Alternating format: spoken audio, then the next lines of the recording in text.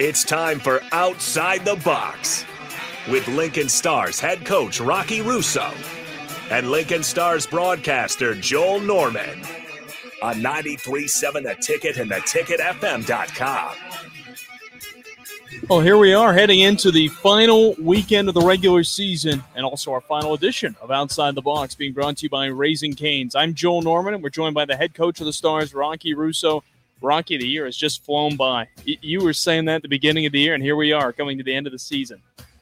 I'm not sure this will be our last edition. You want to do another one? We might do another one. Okay. I know the guy that runs this place. I'm sure we could get back on the radio if we need to.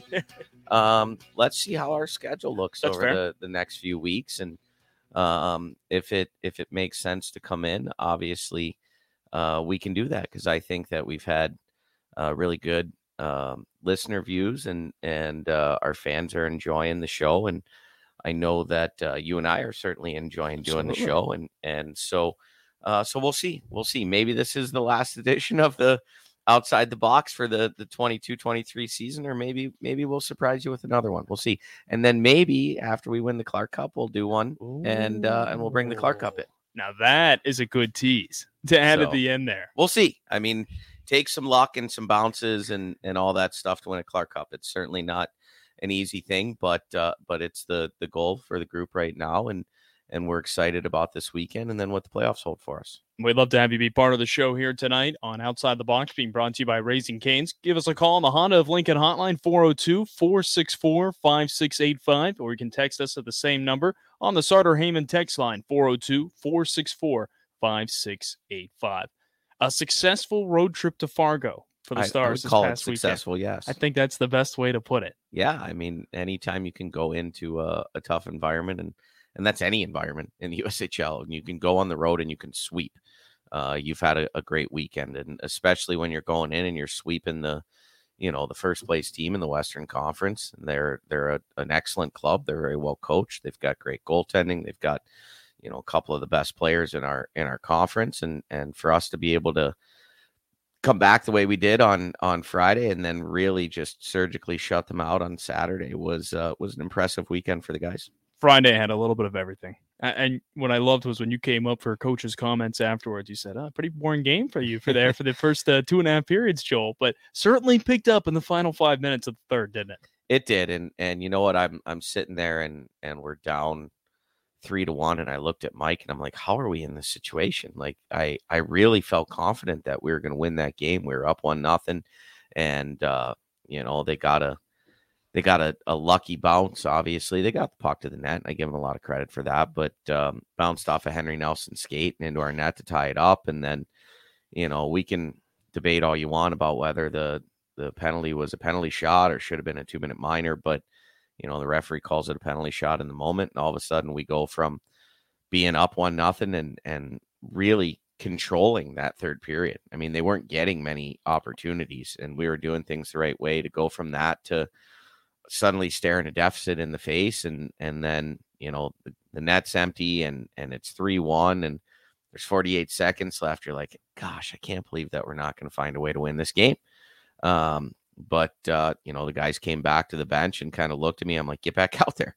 There's plenty of time, and we're going to get Whitey right back out again and see if we could do something. So, finding that second goal just 7 seconds later was the big difference. You mentioned it, that third period on Friday, I felt like that was the best period of that night's game until those final 5 minutes when things were changing. The way it started, you guys were getting lots of chances. Fargo wasn't, but then we've talked about, being opportunistic sometimes. They took advantage of a couple of chances later in the period.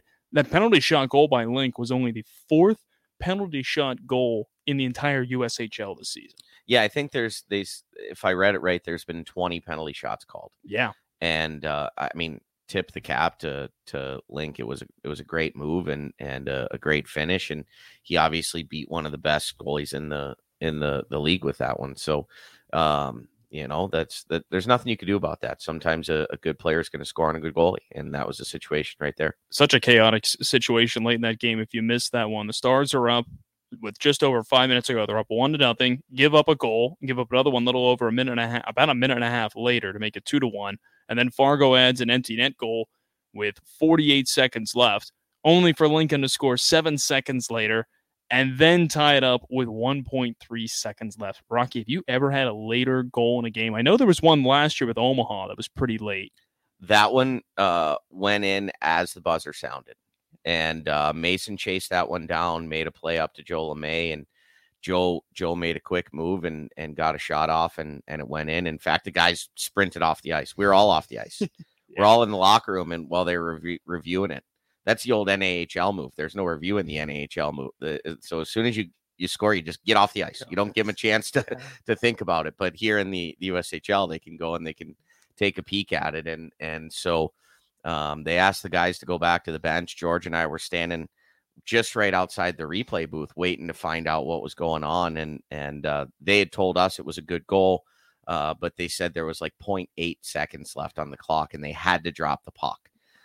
So George and I shuffled our way back over to the bench, and they dropped the puck, and that ended the game. So we had some crazy comebacks last year. We did. We were down 2 with about a minute and 15 seconds left against Des Moines last year. We scored twice with the goalie out, and then Henry Nelson scored the game winner in the first shift to overtime, which again, we did that same thing on Friday in Fargo. Great pass by Antonio, great finish by Boston. But yeah, for us to pop 3 in just shy of a minute and 10 seconds or something was pretty impressive. Yeah, I remember seeing about that last year and thinking that was an insane way to end a game. And then this past Friday happened. Well, that one was at home too.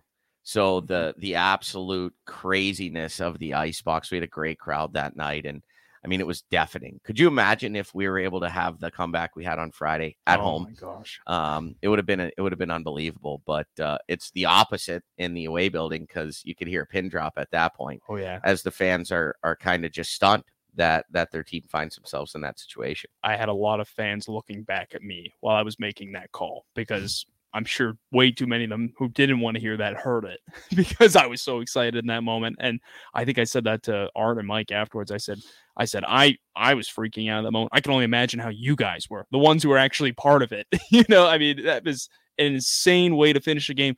It just doesn't happen in hockey. You don't give up an empty net goal and then come back and win after that. You never see that. No, but I knew there was enough time, and actually last weekend on Saturday when we scored the empty netter to go up 2.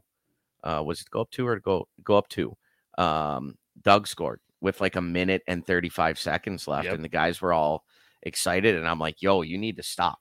Like, we have a minute and a half left. There's a lot of time left. We need to go out, and their goalie's going to come back out. We need to focus, because with that amount of time, anything can happen. And if we don't score right away, then you're going to have a really hard time. But to pot one 7 seconds later gives you that time. And the most incredible thing is we, at one point in that 41 seconds, had a defensive zone faceoff. And we're still able to get ourselves back down, get set up, get the puck from Bucks over to Mason, down to Doug, over to Tanner, back to the net, and in the net, all in that short period of time. So very efficient puck movement for our guys in that situation. Everything had to go perfect, and it did. And that was so fun to watch. Yeah, and real quick from the text line, referring to you guys' earlier conversation about possibly not being the last show, Chase B chimes in and says we should at least get a season recap of Outside the Box. I know he's been one that's kind of been following the podcast. And he said, also, I was one of the people who left early last year against Des Moines. And after seeing the score, I will never do that again, no matter the deficit. Lesson learned. In fact, I had a lot of people or read a lot of comments about how people shut the game off when it was 3-1 and said, oh, well, unfortunately, the Stars aren't going to get their points tonight, and went and took a peek at the box score or social media later in the night. And everybody was kind of like, wait a minute, what just happened? What did I miss? And so that's what's great about our social this year, the recaps and the videos and being able to see that stuff in almost in real time on our social media has been fantastic. And I get a ton of compliments from our fans, and more than anything from people that don't live in town, that don't get to come to the games, that are following us online in one shape or form, and being able to see that stuff right away is great. Yeah, that's the goal. Make everyone feel like they're here, even if they aren't. But Yeah, I had the same thing. I had several people who reached out or said, "Oh boy, I missed that," or I was reading their Facebook comments or someone saying, "Oh, I turned the game off after the empty netter." And I mean, it was a game a couple days later. Still, I was thinking about it. I was like, boy, I don't know the next time I'm going to see that one happen. But such a fun one. And then Saturday, a 3-0 shutout. We called it a surgical effort afterwards. You guys just kind of took care of everything you wanted to in that game and pretty much followed the game plan. We did. And for us, we've really been stressing the importance of playing predictable hockey. And when I say predictable, I mean, the other 5 guys on the ice know what you're going to be doing. They know where the puck's going. We are all bought in on what our structure and our identity is as a team at this point. We're embracing that. Everyone's pulling the same direction. And I thought we defended really well throughout the course of the night on Friday. We ended up, I know it didn't look like it on their score box, but when we get our analytical stuff back, we outshot them on Saturday night. But they had some very good chances, obviously. And Whitey stood tall, made some huge saves for us, and their goalie made some really good saves too. That's a 3-0 game that could have been 4-5-6 had he not made some really, really big saves. So that was 2 of the best goalies in the league going head to head, and Whitey showed why he's one of the very best goalies in all of junior hockey. 29 save shutout for him, his 5th of the season, tied for the most in the USHL, tied for second most in a Star single season history. What can you say about the year he's had? That he should be strongly being considered for goalie of the year with the amount of minutes he's been in the net. And that's something that, I hope the other coaches and GMs take consideration is I assume he's leading the pack in the league when it comes to games played and minutes played. He's, I think, second in both categories. He's right there. So, I mean, he's played a ton, and Lucas has been fantastic when we needed him. There's no question. But Cameron's been the horse. He's won us a ton of games. He's kept us in stretches when we weren't playing good hockey.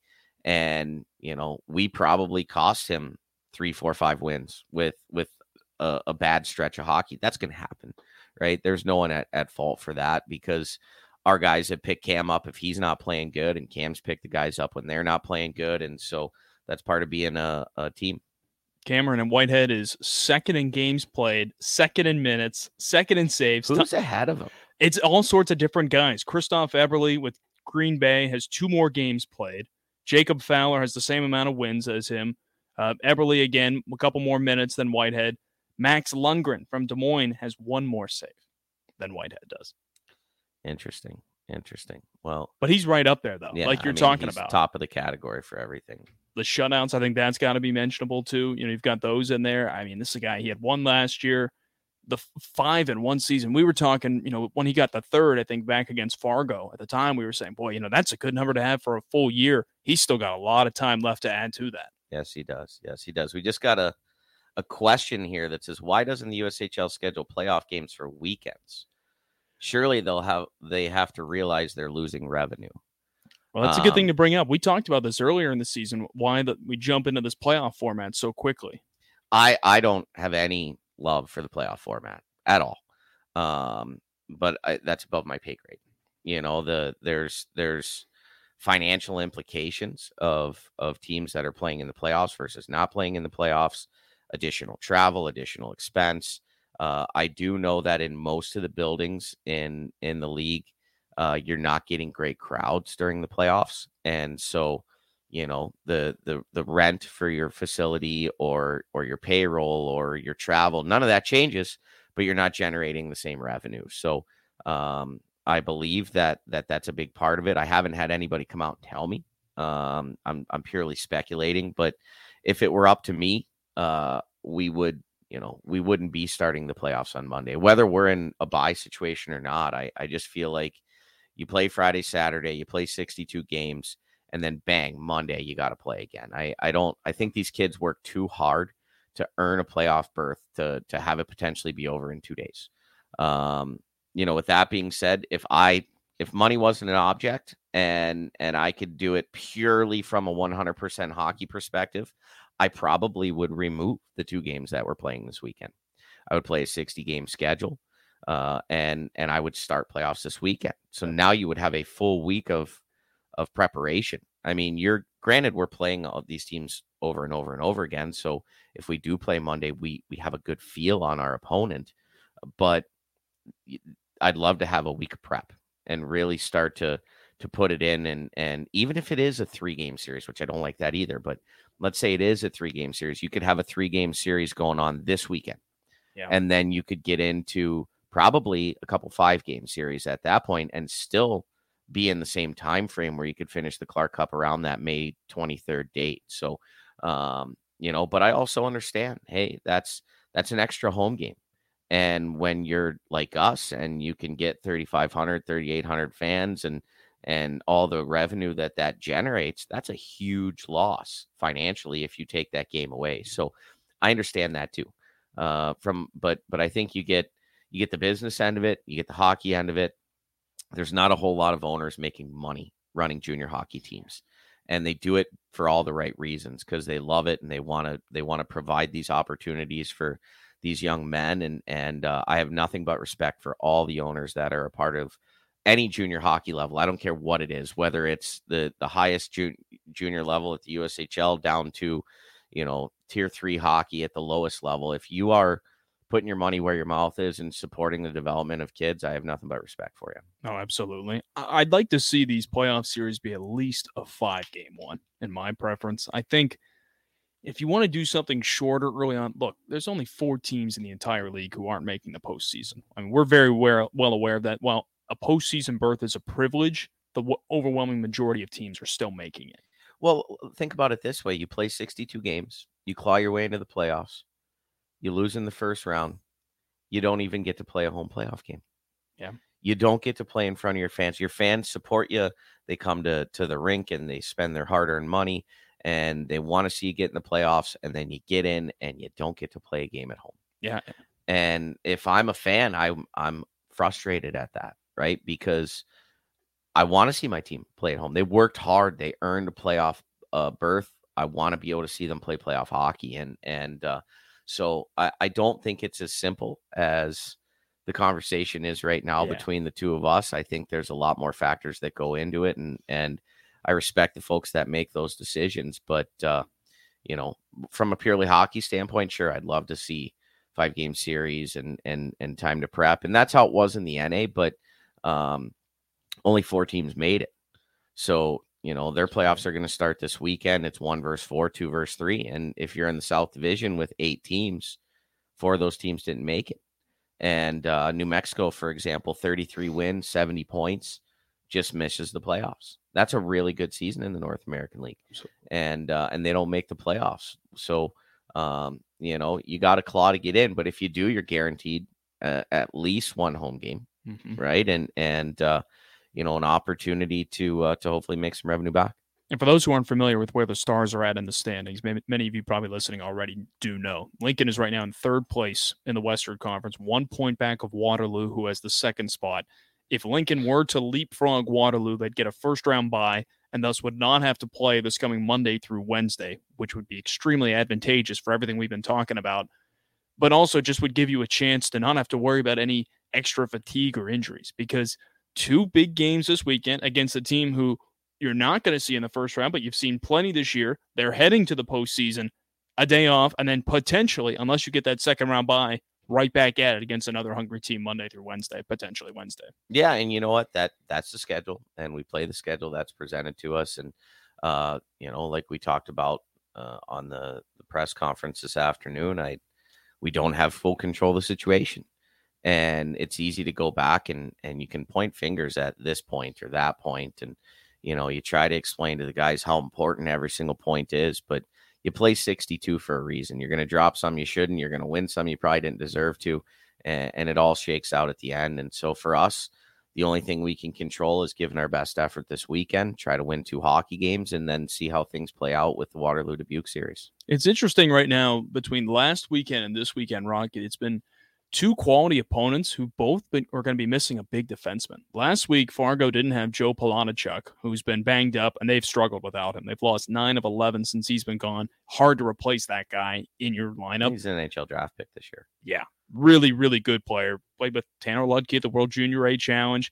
And now this weekend, you're going to go up against Tri-City. They don't have Sebastian Tornquist, who has just loved playing the Stars this year, as we know all too well. The overtime winner, a couple of other huge goals against Lincoln.